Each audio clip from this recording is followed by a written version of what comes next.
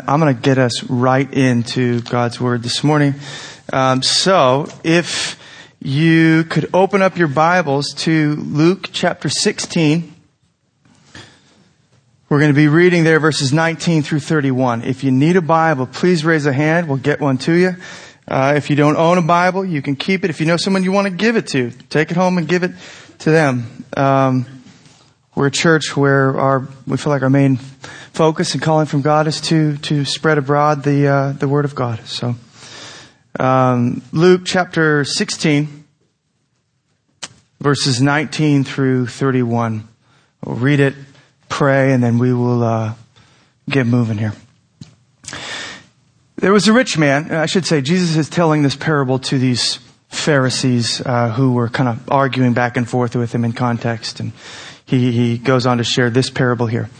There was a rich man who was clothed in purple and fine linen, and who feasted sumptuously every day. And at his gate was laid a poor man named Lazarus, covered with sores, who desired to be fed with what fell from the rich man's table. Moreover, even the dogs came and licked his sores. The poor man died and was carried by the angels to Abraham's side. The rich man also died and was buried, and in Hades, being in torment, he lifted up his eyes and saw Abraham far off and Lazarus at his side. And he called out, "Father Abraham, have mercy on me, and send Lazarus to dip the end of his finger in water and cool my tongue, for I am in anguish in this flame." But Abraham said, "Child, remember that you in your lifetime received your good things, and Lazarus in like manner bad things. But now he is comforted here, and you are in anguish. And besides all this, between us and you, a great chasm has been fixed, in order that those who would pass from here to you may not be able, and none may cross from there to us." And he said, "Then I beg you, Father, to send him to my father's house, for I have 5 brothers, so that he may warn them, lest they also come into this place of torment." But Abraham said, "They have Moses and the prophets, let them hear them." And he said, "No, Father Abraham, but if someone goes to them from the dead, they will repent." He said to him, "If they don't hear Moses and the prophets, neither will they be convinced if someone should rise from the dead." Let's pray.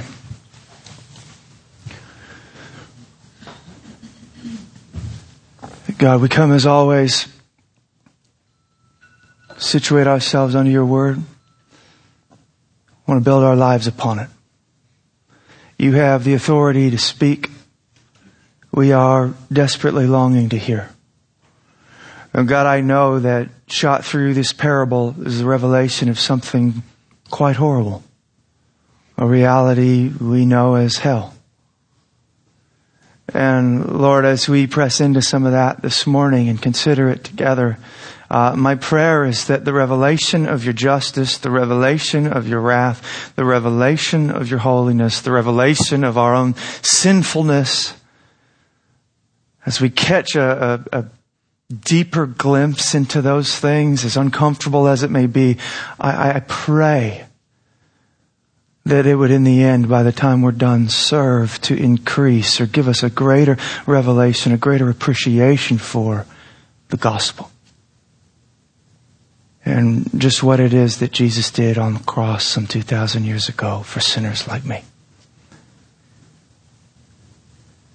So thank you, Lord, for drinking the cup of wrath that was reserved for me. For taking hell in our place. God, I pray this morning that you would open eyes, you would open ears, you would let our hearts be attuned to your word. Would meet with you. Be transformed by grace. In Jesus' name. Amen. Okay, so this is now our second week in this text. Some of you guys obviously weren't here last week, but this is now our second week in this text. And last week I brought out a few observations, kind of here or there, drawing from the text and reflecting on things with you. I told you, and I know you guys were eagerly anticipating this, I told you last week that what we were going to do today is actually just simply focus in on this subject of hell. It's the subject that you see kind of running through this entire parable. I recognize it is not very popular. It's not very heartwarming. It's not something that we like always to consider, and yet here it is. In fact, I recognize that the doctrine of hell is probably the least palatable of all Christian doctrines. It's the one that we kind of want to wiggle out of. It's the one that even believers are kind of ashamed about, a little embarrassed to tell others about, little worried to talk to other people about. Kind of want to skirt around it rather than look deeply at it or address it. And I'm your pastor. I love you.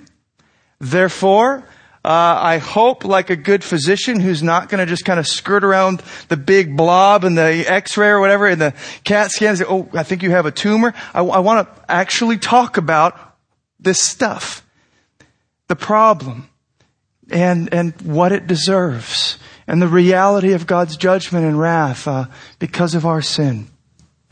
I'm reminded of C.S. Lewis, who once said, there is no doctrine which I would more willingly remove from Christianity than this, if it lay in my power. But it has the full support of Scripture, and especially of our Lord's own words. It has always been held by Christendom, and it has the support of reason. He's saying, listen, I don't like hell all that much. It's not that fun, but here it is. And at the end of the day, it actually not only makes sense biblically, it makes sense to us rationally. And I hope that we will start to see that even as we go along. But I wonder if you realize Jesus, who we understand to be kind of the preeminent servant of grace, right? I mean, He's the one who took judgment in our place on the cross. Jesus, the preeminent servant of grace, is actually the one who in the Scriptures talks about hell and wrath the most. And in our text, He's at it once more. And again, I think He's doing it because He's a good physician, because He loves us. And you might not get this sort of thing from TV that's going to tell you you're awesome and everyone else just needs to get on board and realize how great you are. He's going to say, listen, there's a big problem hanging over the universe because of the stuff that's lodged inside the human heart. It's called the wrath of God. So 3 things with regard to this idea of hell that we're going to look at this morning. First, the reality of it. Second, the understanding of it. And then third, perhaps contrary to expectation, the good news of it. So first, the reality of it. I'm just going to fly through this. I'm going to spend most of my time in part 2 and we'll make our way to 3. But what I want to do here in the beginning is just make sure that we even see the reality of hell, that we understand from this parable what Jesus has to say in particular here, what hell is even like, what it's all about. And I want to bring out just 3 observations for us so we can kind of see it, consider it together. Observation number 1, I think it's clear on the surface of our text that hell is dreadfully painful. Now you start to get into why this isn't so popular to talk about. We are forced to see this straight away there in verse 23. But if we pick it up, latter part of verse 22, we read this. The rich man also died and was buried, and in Hades, being in torment. And it goes on. And down near the end, when he's pleading with Abraham to send Lazarus to warn his brothers, he said, man, I don't want my brothers to come to this place of torment. So there's something torturous about hell. There is something dreadfully painful about it. And we see that elaborated upon even further in verse 24. When he called out, Father Abraham, have mercy on me and send Lazarus, that poor man who was at his gate, to dip the end of his finger in water and cool my tongue. For I am in anguish in this flame. There's the idea again of pain and anguish. And we also get this image of fire now. I mean, we're about to enter into California wildfire season, right? I think I saw there's evacuations down south already. We understand to some degree the metaphor of fire and the terror of it and then the dreadful nature of it. So this image is not comfortable. This is not your little campfire that you roasted s'mores on, right? This is God's fury, God's anger at the sinfulness of man. But I get ahead of myself. Observation number 2. We see that it is also, hell is, eternally fixed.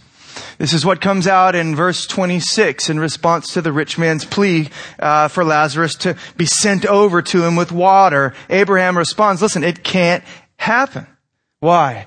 For between us and you, he says, a great chasm has been fixed, in order that those who would pass from here to you may not be able, and none may cross from there to us. So the idea here is there's this sort of inescapable finality to hell, to these eternal realities. So it's as the author of Hebrews would say, it is appointed for man to die once, and then comes judgment. And after that, there's no transference, there's no do-overs, there's no kind of, hey, can I kind of get a mulligan and come back and go give it another go? It's eternally fixed. It's over. There's no passing in between. I mean, what you do with Jesus here and now, what you make of Him here and now, determines your there and then forever.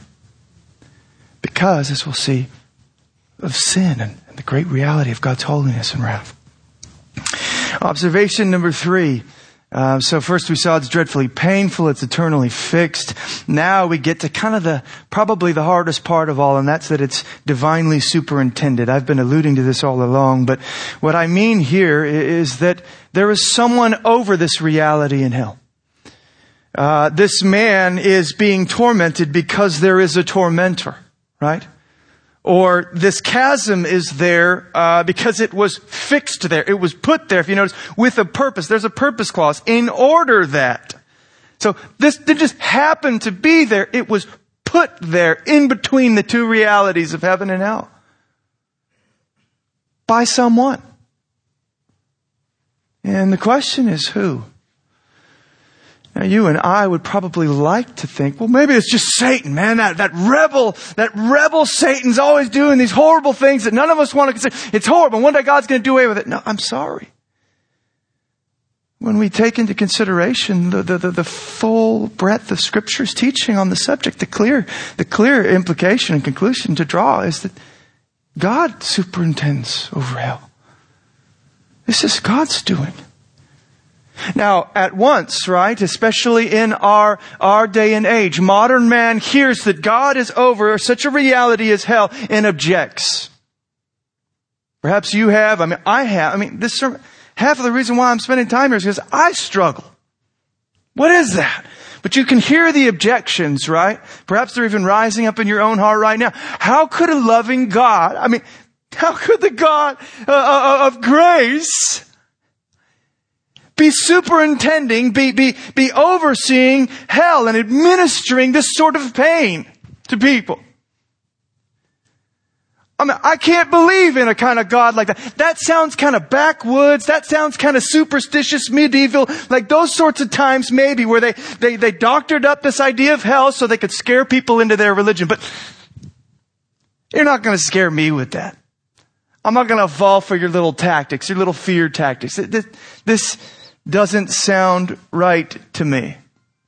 Now, I want to move here in light of that objection to the understanding of it. The understanding of it. We get something of the reality of it. We start to feel some of these reactions. I want to know, how do we understand this? How are we supposed to understand this? What are we to make of it? Is the modern man's objection valid here, or is there more to it than that? As I was thinking about these things, the immediate kind of conclusion that came to my mind in terms of how do we understand it, why do we often object to it? I think largely the issue is we have this sort of severely deficient view both of the holiness of God and the sinfulness of man. So we erupt with some sort of objection because we don't understand, I think, primarily two realities. Namely, the holiness of God and the sinfulness of man. Now, I was happy to see that J.I. Packer, great renowned theologian, in his book, Concise Theology, he agrees with me on this, and he writes this: the revelation of hell in Scripture assumes a depth of insight into divine holiness, there it is, and human sinfulness, there's the second, that most of us do not have. In other words, you are not going to get hell. You're not going to understand what this parable is talking about. You're going to kind of want to pass over it, gloss over it, forget about it, or object to it, unless you get a clearer understanding of the holiness of God and the sinfulness of man. And when in fact you do, what you start to see is how reasonable, how appropriate, in fact, it is. But again, our understanding of these things, I think on this side of eternity, will be inevitably insufficient. Nonetheless, I want to try to take those one at a time and help us a little bit here.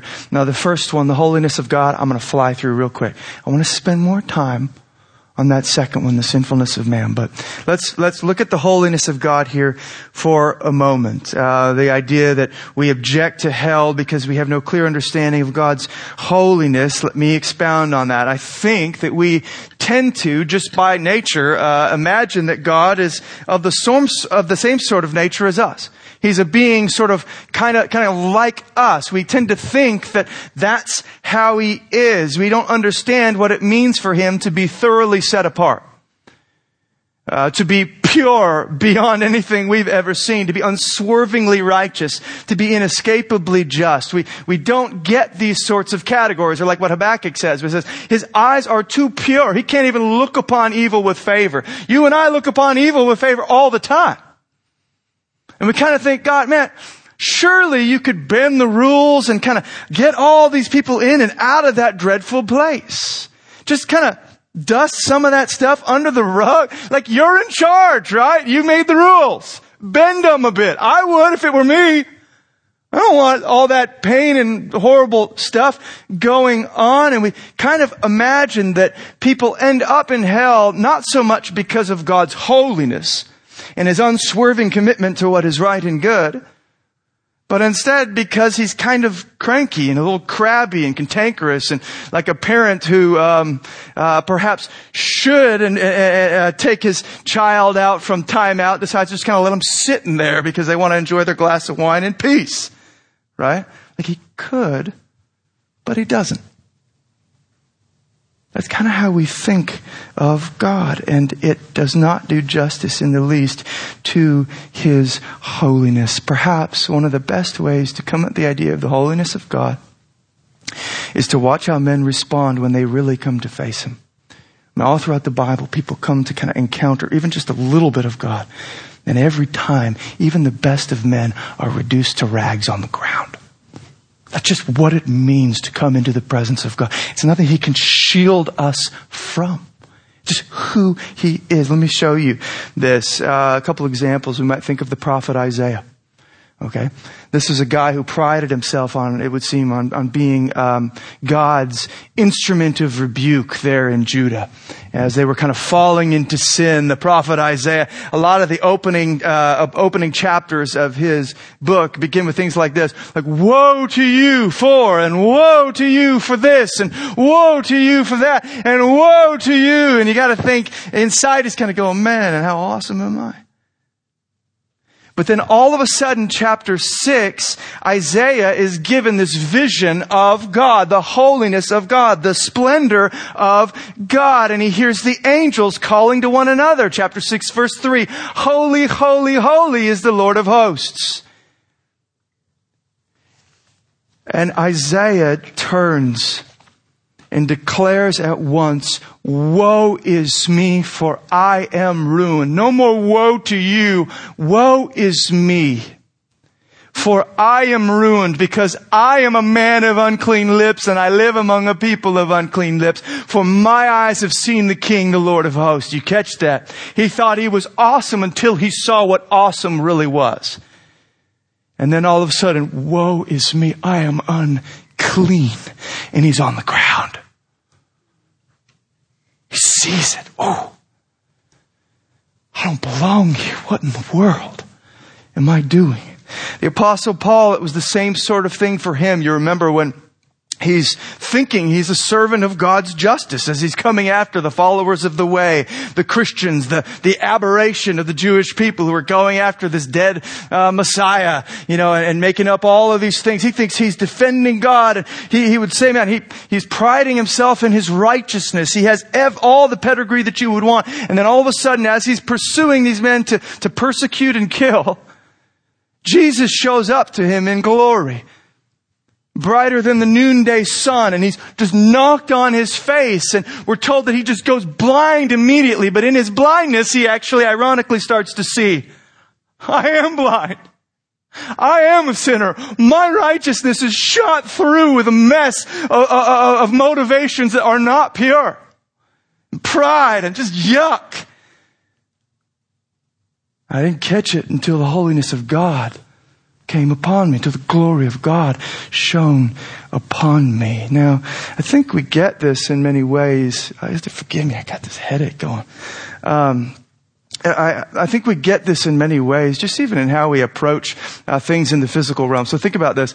If you're going on a date, right, with someone, am I the only one who's kind of like, hey, I want to go somewhere where the lights are dim? Okay. So I used to serve at a restaurant. We would purposefully dim the lights, right? You could hardly see anything. But everybody looks good in dim light, right? I look like $1 million when I say, hey, how are you, honey? Yeah, what's up?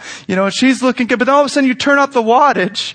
All of a sudden you turn up the lights. And man, I didn't see that pimple right there on your forehead. What is that stain on your shirt? Man, I could tell your hair's been thinning. You're getting old there, man. You start to see the mess. You start to see the junk. And we like to hide in the dark and kind of keep ourselves from the light. And we feel good. We feel good when we're here. We feel awesome when we're here. And then all of a sudden the light of God comes upon us and you go, no way. I'm a man in desperate need of grace. Now, all of this is going to lead then to the second thing that we need to look at, and that is the sinfulness of man. So in the first case, the holiness of God, it's not that he's mean or that he's crabby or trying to expose or hurt. It's that he simply is holy, pure, bright, and like the author of Hebrews would say, a consuming fire. That's who he is. And he's not, he can't change. He wouldn't be God if he changed that. Secondly, though, and related, obviously, is this idea of the sinfulness of man. I think there are two things that we don't yet see rightly concerning the sinfulness of natural man. We don't see first the depth of it, and we don't see the trajectory of it. And so because of these kind of misconceptions, we will forever kind of feel like the judgment of God on sinners in hell is a gross overreaction. I want to take some time. And you're welcome. I know this is so encouraging. But I want to tell you what maybe no one else will tell you. Because it's all over the Bible. God wants you to know. And that is that this sinful nature in us goes deeper than we even realize. And it's headed towards something that if we were to see it, we would run away in terror. We would flee. Let me show you first the depth of it. So the first issue, I think, when it comes to our understanding of sin is we don't have any idea how deep it goes. I'm going to paint a pretty bleak portrait for you of human nature as it is after the fall. These are the sorts of dark and bat-infested caverns, you could say, that most of us don't want to go into. But if we're to appreciate the gospel, if we're to appreciate the work of Christ on the cross, we've got to go here. I want to go here. So I'd like to propose the heartwarming notion that at the core of fallen man is something altogether monstrous. This is essentially what the scriptures are everywhere pointing us towards. Let me just show you a few. And these are just the ones that are easiest to hang our hats on. All the narratives are depicting this as well. Ephesians 2 says that all men are by nature children of wrath. By nature, children of wrath, and following the prince of the power of the air. It's a reference to Satan. Children of wrath, following the devil. Verses 2 and 3 of Ephesians 2. Later in Ephesians 4:18, we read that we're darkened in our understanding, alienated from the life of God because of the ignorance that is in us due to our hardness of heart. It's not just ignorance like, well, if I knew I really would come. It's ignorance due to the fact that we don't want to know. More on that a little bit later in the parable. We're alienated and hostile in mind, doing evil deeds, Colossians 1:21. Or later in Colossians 2:13, we are dead in our trespasses. What Jesus says to some there in Israel could truly be said to all men as they stand by nature. This is John 8:44.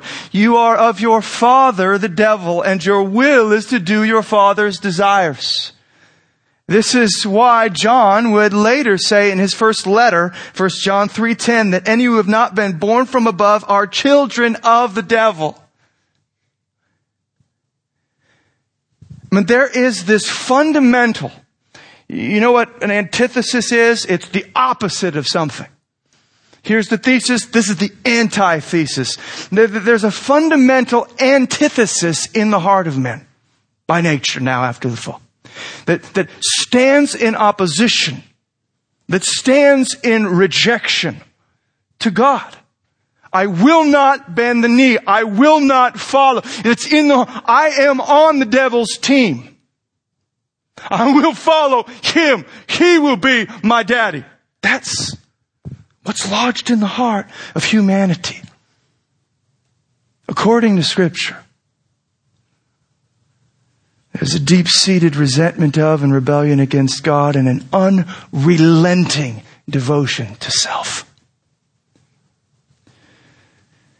Now, secondly, and here's where I want to spend a little bit more time, we don't see the trajectory of it. We don't see the depth of it and this fundamental antithesis that's lodged in the heart of human beings standing against God. We don't see the depth of it. We also don't see the trajectory of it.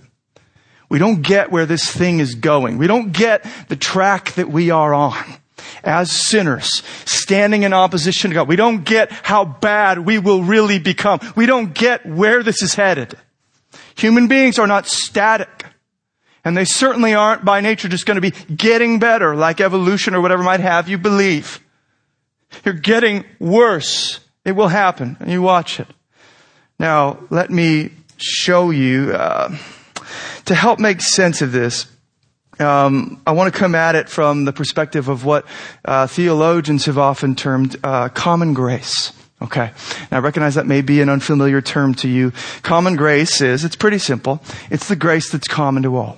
It's the grace God shows to everyone. Now the distinction in theology is made between saving grace, which forgives a person from their sin in Jesus Christ, and common grace, which is God just showering grace on all people through all different means that really at the end of the day ends up mainly restraining sin. It's not going to save, but it is going to restrain and hopefully lead you to saving grace. Now, I recognize I'm probably losing you still, and so I feel like the best way for me to help you see this is to start to illustrate it for you. But to give you just an image, even as we start, I would say common grace in many ways, at least from the angle I'm coming at it, is that grace that keeps the monster on its chain, so to speak. The monster in human nature, it's what keeps it on its chain. And in the end, as we'll see, it's going to be removed. Now, common grace restraint. Let me show you 4 different ways that common grace kind of restrains. I'll call them common grace restraints. I'll give you 4 of them. Common grace restraint number 1, I'd call the conscience. The conscience. You've probably heard people talk about this. The Bible actually talks about this. But the idea is that human beings have been created, initially there in Genesis 1 and 2, created good in the image of God. The law of God written on their hearts, and they know right from wrong, and there's something good about that. But then in the fall, that's been marred, and yet what we realize is that, like Romans 2 and other places says, that the law of God still remains in some way on the human heart. In other words, that we have a conscience. In particular, if you're interested in the references, is Romans 2:14 and 15. Even popular secular culture talks about these ideas. We're watching a show that's by no means Christian, and my wife and I, and the girl in the show was talking about this little voice in her head. That's the idea I'm talking about. The little voice in your head that kind of says, hey, I want to do this, but I know I probably shouldn't. I know that probably wouldn't be right. I know this might actually be the better way. That's what we talk about when we think of conscience. And what I mean to say here is there's something of the goodness of God still stamped upon the souls of men. And one of the ways that affects or influences us is it restrains humanity from kind of the full expression of their sinful nature. There's something that holds it in check. Maybe I don't want to just smack that person right now, even though I really do. Right? Common grace restraint number 2, the Holy Spirit. Here I'm thinking of the fact that Jesus says the Holy Spirit has currently been dispatched by Him and the Father, this is John 16:8, to convict the world concerning sin and righteousness and judgment. So this restraint is related to the first. The Holy Spirit is in the world now to kind of touch the law that still remains on human beings' hearts and say, no, conviction, that wouldn't be good. To convict us of things like righteousness and sin and judgment. So, and I get that that's not right. This is why, you know evil when it's done to you. Right? You know this. That's wrong. It's still there. There's a sense of it. You don't just take my stuff. You don't just lie to me or speak bad about me behind my back. You don't lie to me to my face. Right? These are sorts of things that we get. The Holy Spirit is actually sent out into the world to convict, to raise awareness in human beings of the stuff that's going wrong in them, to bring our attention to it, to persuade us of its validity, and again, hopefully to lead us to the remedy in Jesus Christ. But certainly we could say that one effect of the Holy Spirit's ministry is it restrains the full expression of the sinful nature of humanity. It restrains it. Keeps it a little bit in check. Common grace restraint number 3, the civil authority. This is what Paul is talking about. Now, just to recap here, we've seen conscience, Holy Spirit, now civil authority, or the government. This is what Paul is talking about in Romans 13 when he says, governing authorities have been appointed by God. And he goes on, and rulers, this is now verses 3 and 4, rulers are not a terror to good conduct, but to bad. If you do wrong, be afraid, for he does not bear the sword in vain, for he is the servant of God, an avenger who carries out God's wrath on the wrongdoer. Now, I'll be the first to admit, I know there are bad governments, right? There are wicked governments who use their power for evil. But what Paul is saying here is that when government is functioning properly, it actually serves to restrain the full expression of human sinfulness. It punishes those who are given over to evil and keeps that evil in check on this side of heaven and hell. So that it doesn't just break out into full fire. It's kept in ember form. Let's throw them into prison. Let the fire burn there. Right? And people that know that the government is going to be on them suddenly find themselves wanting to be law-abiding citizens. Give you an example of how this works, and I hope I'm not alone. I may be the only heathen in this room. But, have you ever been driving down the freeway, maybe going 10, maybe going 15, maybe going 20 miles over the speed limit, right? Because you're late and you got somewhere to be and you're important, and all of a sudden you look in your rearview mirror and what do you see? A cop coming up behind you. Your heart skips a beat. You're going, oh no. You're looking at your speedometer. You're trying to figure out how fast you were going. You kind of tap the brake, but not too much, so it doesn't seem obvious that you're suddenly jerking to a stop. Rather, let's just slow this down.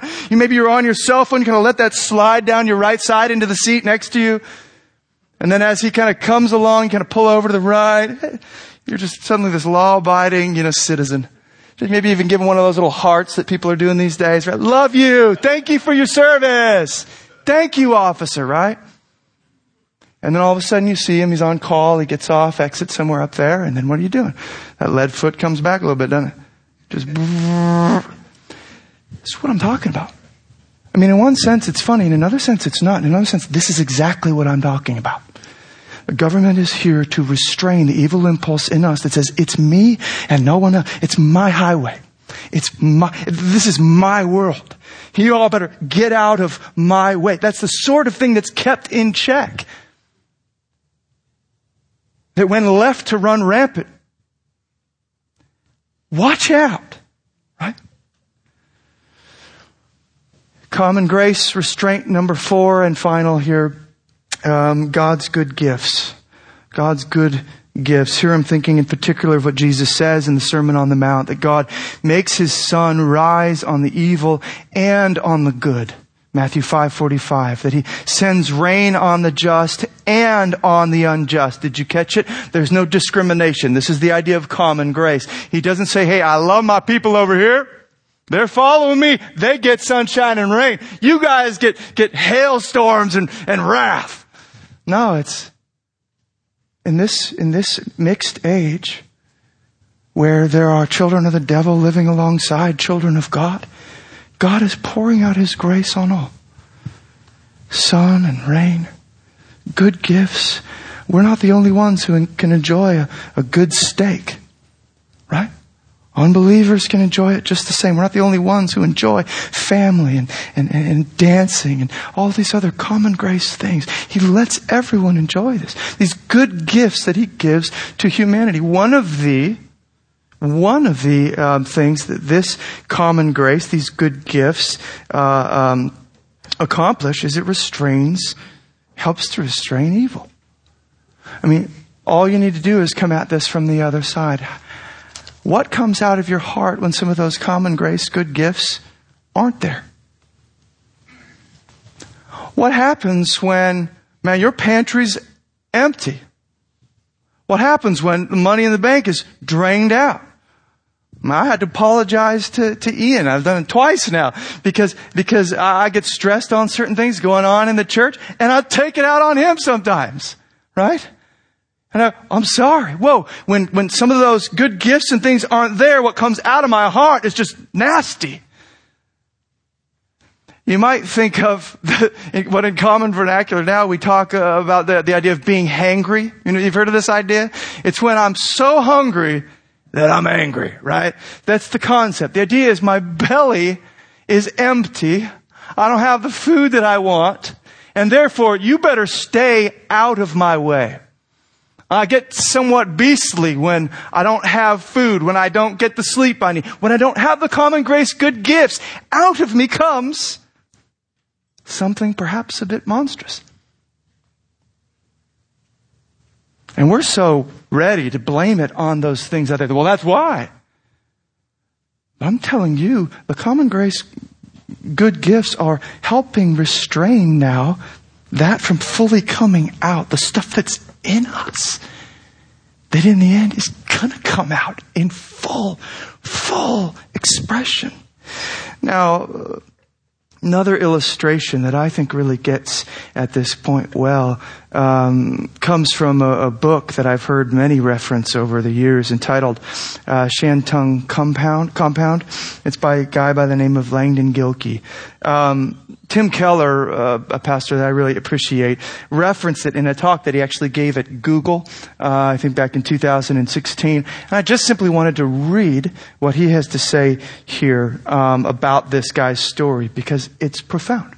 And you will see what I'm talking about. Here's Keller talking about this book. Langdon Gilkey was a young man who graduated from Harvard with a philosophy degree with honors in the 1930s and went to China to teach at a university there. And during World War II, when the Japanese overran that part of China, he was put into a detention camp. It was a really difficult place. 2,000 people in less than a city block. There were something like 20 toilets for all of them. It was a very, very difficult situation. Now, growing up, Gilkey had lost his church faith. He had actually believed in the goodness of human beings, the inherent goodness of human beings. And he believed that rationality is the way to overcome our problems, and that religion actually wouldn't help much. When he was there in that camp, he came to see that there is absolutely no way that is true. Human beings, he concluded, are basically selfish. He actually says at one point that he came to believe what the Bible said about sin. He said self-interest seemed almost omnipotent in that place, next to the weak claims of logic and fair play. As the months went by, he constantly faced intractable self-centeredness. He tried to get them. He had hope for humanity, and he tried to get them in dire straits to serve one another and think about the others other than themselves in this place so they could kind of come together, and they wouldn't do it. Everyone was twisting everything to get what they need, because it's me. Common grace, good gifts are gone. Restraining stuff from the government, whatever, gone. I mean, it's about me now. It's about survival. Get out of my way. That's what he started to see. He actually said, Tim Keller says here, the fundamental bent of the whole human self in all of us is inward toward our own welfare, and we're so immersed in it that we hardly are ever able to see it in ourselves, much less extricate ourselves from our dilemma. So this guy comes into the internment camp believing in the inherent goodness of man. No. We're climbing. We're going to get better. Not just intellectually, but morally. And then he sees in here, oh my goodness, when all these things are taken away and we're just kind of exposed for what we really are, well, out comes the monster. Out comes the sovereignty of self. And he says, man, what the Bible has said about sin has been right all along. It's in there. It's just been restrained. It's just been kind of covered by grace, but it is going to come out. Now, the upshot in all of this is that in the end, on the last day, all of these common grace restraints are going to be removed, and fallen human nature will be shown to be the monstrosity that it is. That's where I'm driving with all of this. Did you hear that? So I want you to imagine the day when all that has laid kind of somewhat dormant in us in seed form will come into full flower. The day when that antithesis is allowed to emerge fully, when the opposition is allowed to really come out, when common grace restraints have all been removed, when the conscience is no longer there, the little voice of the conscience, there's nothing telling you it's wrong or right anymore. It's just, I want it, I get it. Period. I want you to think about that. That's what happens when these restraints are removed. When the Holy Spirit just packs up shop and leaves man to himself. What's going to come out? It's not going to go well. It's not going to be pretty. When the civil authority is no longer bearing the sword for God anymore, and keeping us in check on the freeways and in the grocery store. What's going to keep her just filling your pocket with whatever you want? Because it's you. It's about you. And what will come of man when all of God's common grace, good gifts that we just take for granted as our due are removed. And there's no more sunshine. There's no more rain. There's no more full belly. There's no more grace. Common grace. Just gone. Well, I'll tell you the sort of things that will come out of man's heart at that point. I mean, what is now on this side of eternity, of the judgment day and all this, what is now kept in check and looks like a little bit of lust here. Ooh, I know I probably shouldn't act on that because what will people at church think, or what will my friends think, or that would cause some problem. What's now lust, let me tell you something. When all restraints have been removed, it will just become full-on rape. There will be nothing to hold it back. You get that? It's not, I want it, but I probably shouldn't. All those restraints are gone. It will just be, I want it, I take it. The same thing with the idea of the little flashes of covetousness that we have now. Like, oh, I really want what they have. I wish I could get that car. I wish I could get that life, whatever it is. And now we kind of go, oh, that wouldn't look good. I don't want to look desperate and I don't want to look mean. I'll go about it another way. But there, it's just listen. There's no checks. There's no restraints. You want it, you take it. I deserve that, not you. The same thing with the grumbling now, or the bitterness that we nurse against people that hurt us. Right now it's kept in check because goodness gracious, we don't want to go to jail for murdering somebody. But I am telling you, that will swiftly become, with all common grace restraints removed, murder. I don't like you. I want you out of my life. That's what's going to happen. And what we come to realize then is that in one sense, you'd barely even have to have God inflicting punishment on people in hell, because they will devour one another. You catching that? Well, how much time do I got to get to some good news? Oh goodness, I got a little bit more here and then we'll get there. But I am telling you, we gotta push against the culture's understanding that, oh, we're inherently good. There's the little God in us and we're going to come out and it's going to be great. I'm telling you, according to the Bible, there is a monster in us. And unless that monster is crucified, nailed to the cross with Christ, put to death with Him, and we can be raised to new life in Him by His Spirit with a new principle put in our hearts of love for Him and love for others that starts to make its way out unto glory. Listen, unless that happens, it's not going to go well. What is restraining evil in you now is not your inherent goodness, but His common grace. And on the last day, that common grace will be removed.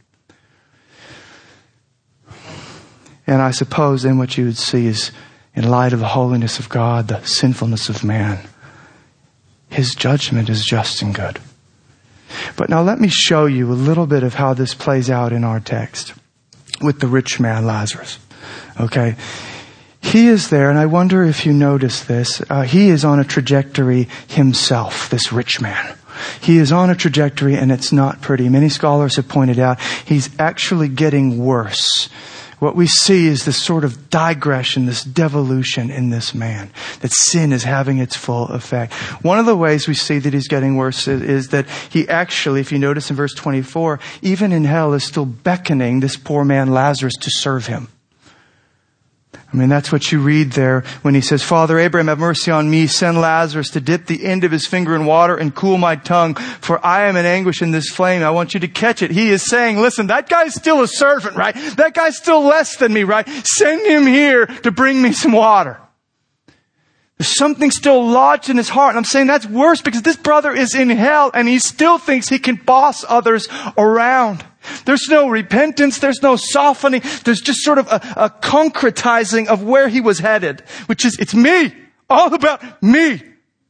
And we continue to see that play out in perhaps an even worse way in what goes on. We see he's not only beckoning Lazarus to serve him, he's blaming God for his fate. That's what comes out in verses 27 through 31. Look at that again with me. I beg you, Father, send him to my father's house. He's still trying to get Lazarus to serve him, by the way. Send him to my father's house if he can't come here. For I have 5 brothers, so that he may warn them, lest they also come into this place of torment. But Abraham said, they have Moses and the prophets. Let them hear them. And he said, no. He objects. Father Abraham, but if someone goes to them from the dead, they will repent. And he said to him, if they do not hear Moses and the prophets, neither will they be convinced if someone should rise from the dead. Now, at first, his pleas here seem like, oh, maybe he's starting to get it. Concern for others. He's thinking about his brothers. There's someone else out there. In one sense, we go, yes, okay, maybe, I hope. But when you look under the hood, you see something even more sinister going on. What he's really doing is blaming God for the fate that he's in. He says, you didn't give me enough information. I'm here because there wasn't enough in Moses and the prophets in the Old Testament. There wasn't enough in the Bible to prepare me for this, to get me out of this, to lead me to repentance. You failed me and I don't want you. I'm giving you a chance to make it up and not fail them. That's the sort of thing that's coming out of his heart. Now, with the last line from Abraham there, Jesus is signaling to what I've been saying all along about the depths of man's sinfulness. He's saying, listen, if Moses and the prophets weren't enough, even a great miracle like someone rising from the dead won't be enough. What he's pointing to is the depths of this rebellion, the depths of this antithesis. It's not as if you are objective like you think you are. And if shown enough evidence, you will just bow your knee and trust Jesus. No. When shown the evidence, you will twist it to serve what your hard heart desires. And that's exactly what we see. We know Jesus is kind of signaling us towards, he's going to be the one to rise from the dead, right? He's going to be the one that rises up from the dead as this miraculous sign. And let me ask you something. Do these men turn? Do the Pharisees and these Jewish people in their hard hearts, do they suddenly go, wow, we were wrong, you were right, we will follow? You read the book of Acts and you see the exact opposite. They just doubled down on their rebellion and they said, let's kill everyone who saw him rise and everyone who claims to believe in it. Let's put an end to it. You see, it was never about objective truth. It was never about, God, and what he would show us. It was about the sovereignty of self. So when Jesus threatened that, kill him. When he rises from the dead, kill his followers. That's what's in man. That's why hell, judgment, wrath is appropriate. I don't know what else to say. What do you do with people like that? What do you do with people like us? With that sort of stuff in our heart, you've got to get rid of them. Do you not? I mean, here's the bottom line. Heaven would not be heaven if these guys, me, in that state, were allowed to be there. I just told you part of what makes hell hell is because we're there in the full expression of all that we are, devouring each other. That is why the scriptures call it like the place where the worm never dies. You're never satisfied, always eating. Right? So you let the rich man just kind of march up into paradise with Lazarus and let him ball and chain and enslave him. It's no longer paradise. Evil has to be done away with. We have to see it for what it is. And then when we see it for what it is, we see God for who he is, glorious and good, holy and right, worthy of praise. His judgments are true, and they will stand. No tongue will object. And we're starting to make our way to the good news of it. But of course, there's another element in all of this, isn't there? And this is where I want to leave us. Because the amazing thing, all I've done to this point, it took a long time to get here, is say, we are really, really bad. And we are headed towards a place that is really, really bad. Rightfully so. But all of a sudden, what we come to realize, what we watch as we kind of follow Jesus, we recognize that God, in mercy, though he should rightly put us in that place of torment, though he should rightly stomp out just the nastiness that is in us and get us away from everything that is good and pure and right, instead he sends his Son into the fire. Instead, he comes into the place of torment in our place. That's what is happening on the cross. All that we watch the rich man dealing with there in hell is essentially what we see Jesus dealing with at Calvary on behalf of sinners like us, for us. Not because he deserved it, not because there's some sort of a monster in him. He was perfect and pure and holy, and yet he jumps into the fire in our stead. So the torment, the anguish, you see it, do you not? Or even as we read of the rich man, get me water, I'm in anguish in the flame. What does Jesus cry out on the cross? I thirst. The fire is engulfing me. And we saw this idea of a chasm in between the place of God and where this rich man was. What is that chasm there on the cross? But what Jesus is talking about when he says, my God, why have you forsaken me? I'm here. You're way over there. All goodness, all grace, all love removed from me, and just wrath. The full fury that sinners like you and I deserve poured out upon him. He is drinking down the flames of hell in those moments. That's what he is doing. And it is all superintended by God. They have planned it. They have prepared us for it, promised it, prophesied it in Moses and the prophets. They've been moving toward this from day one. God's at work, crushing his Son for the sake of you and I. So that That monster, we embrace Jesus. That monster in us is put to death in Him. And there is something new, a new principle that can be put in the hearts of man by His Spirit. When He raises from the dead, He pours out His Spirit. What He is saying there is, listen, there are new beginnings. You are born again from above. And now, yes, are you still a sinner and the external stuff is gross sometimes? Absolutely. But inside, instead of antithesis trending towards monstrosity, now there is this sort of reconciliation with God, love for Him that is trending towards glory. And on that day, it will become clear, children of God, children of the devil, white, dark.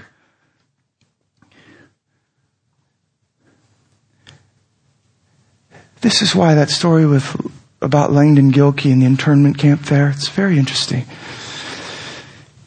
He goes on and he says, man, I saw all this selfishness and all this yuck when common grace sort of restraints were removed. But there was one man.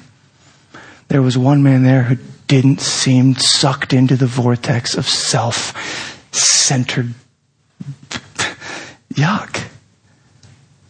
And he pries in to find out why, and he comes to find out it's because he has a life-giving relationship with Jesus. And the grace of Christ snaps this.